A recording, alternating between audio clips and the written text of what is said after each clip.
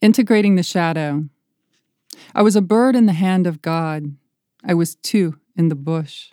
The yin to my own yang, yang to yin.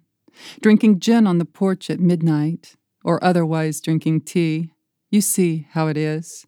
Bach on Tuesdays, Thursdays acid rock, tie-dyed t-shirts and jeans. Mornings I fed the needy and blessed their souls with sticky kisses. I sang to them and lotioned their feet with lilac cream and peppermint oil, humbled by their poverty, inspired by the way they got out of bed without cigarettes or coffee.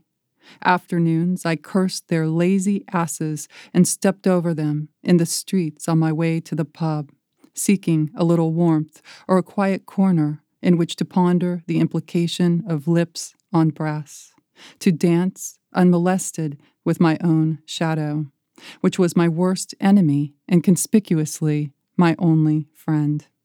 I was a bird in the hand of God. I was two in the bush. I was a pair of white pants and a drive-by puddle splash, a drunk with beer down the front of my shirt. I was ketchup on my own sleeve, a rash on an otherwise clear face, a tainted, defiled disaster, stained by life, soiled and damn near effaced by that often unrecognizable prankster, my troublemaker, my doppelganger, that saucy vamp, Grace.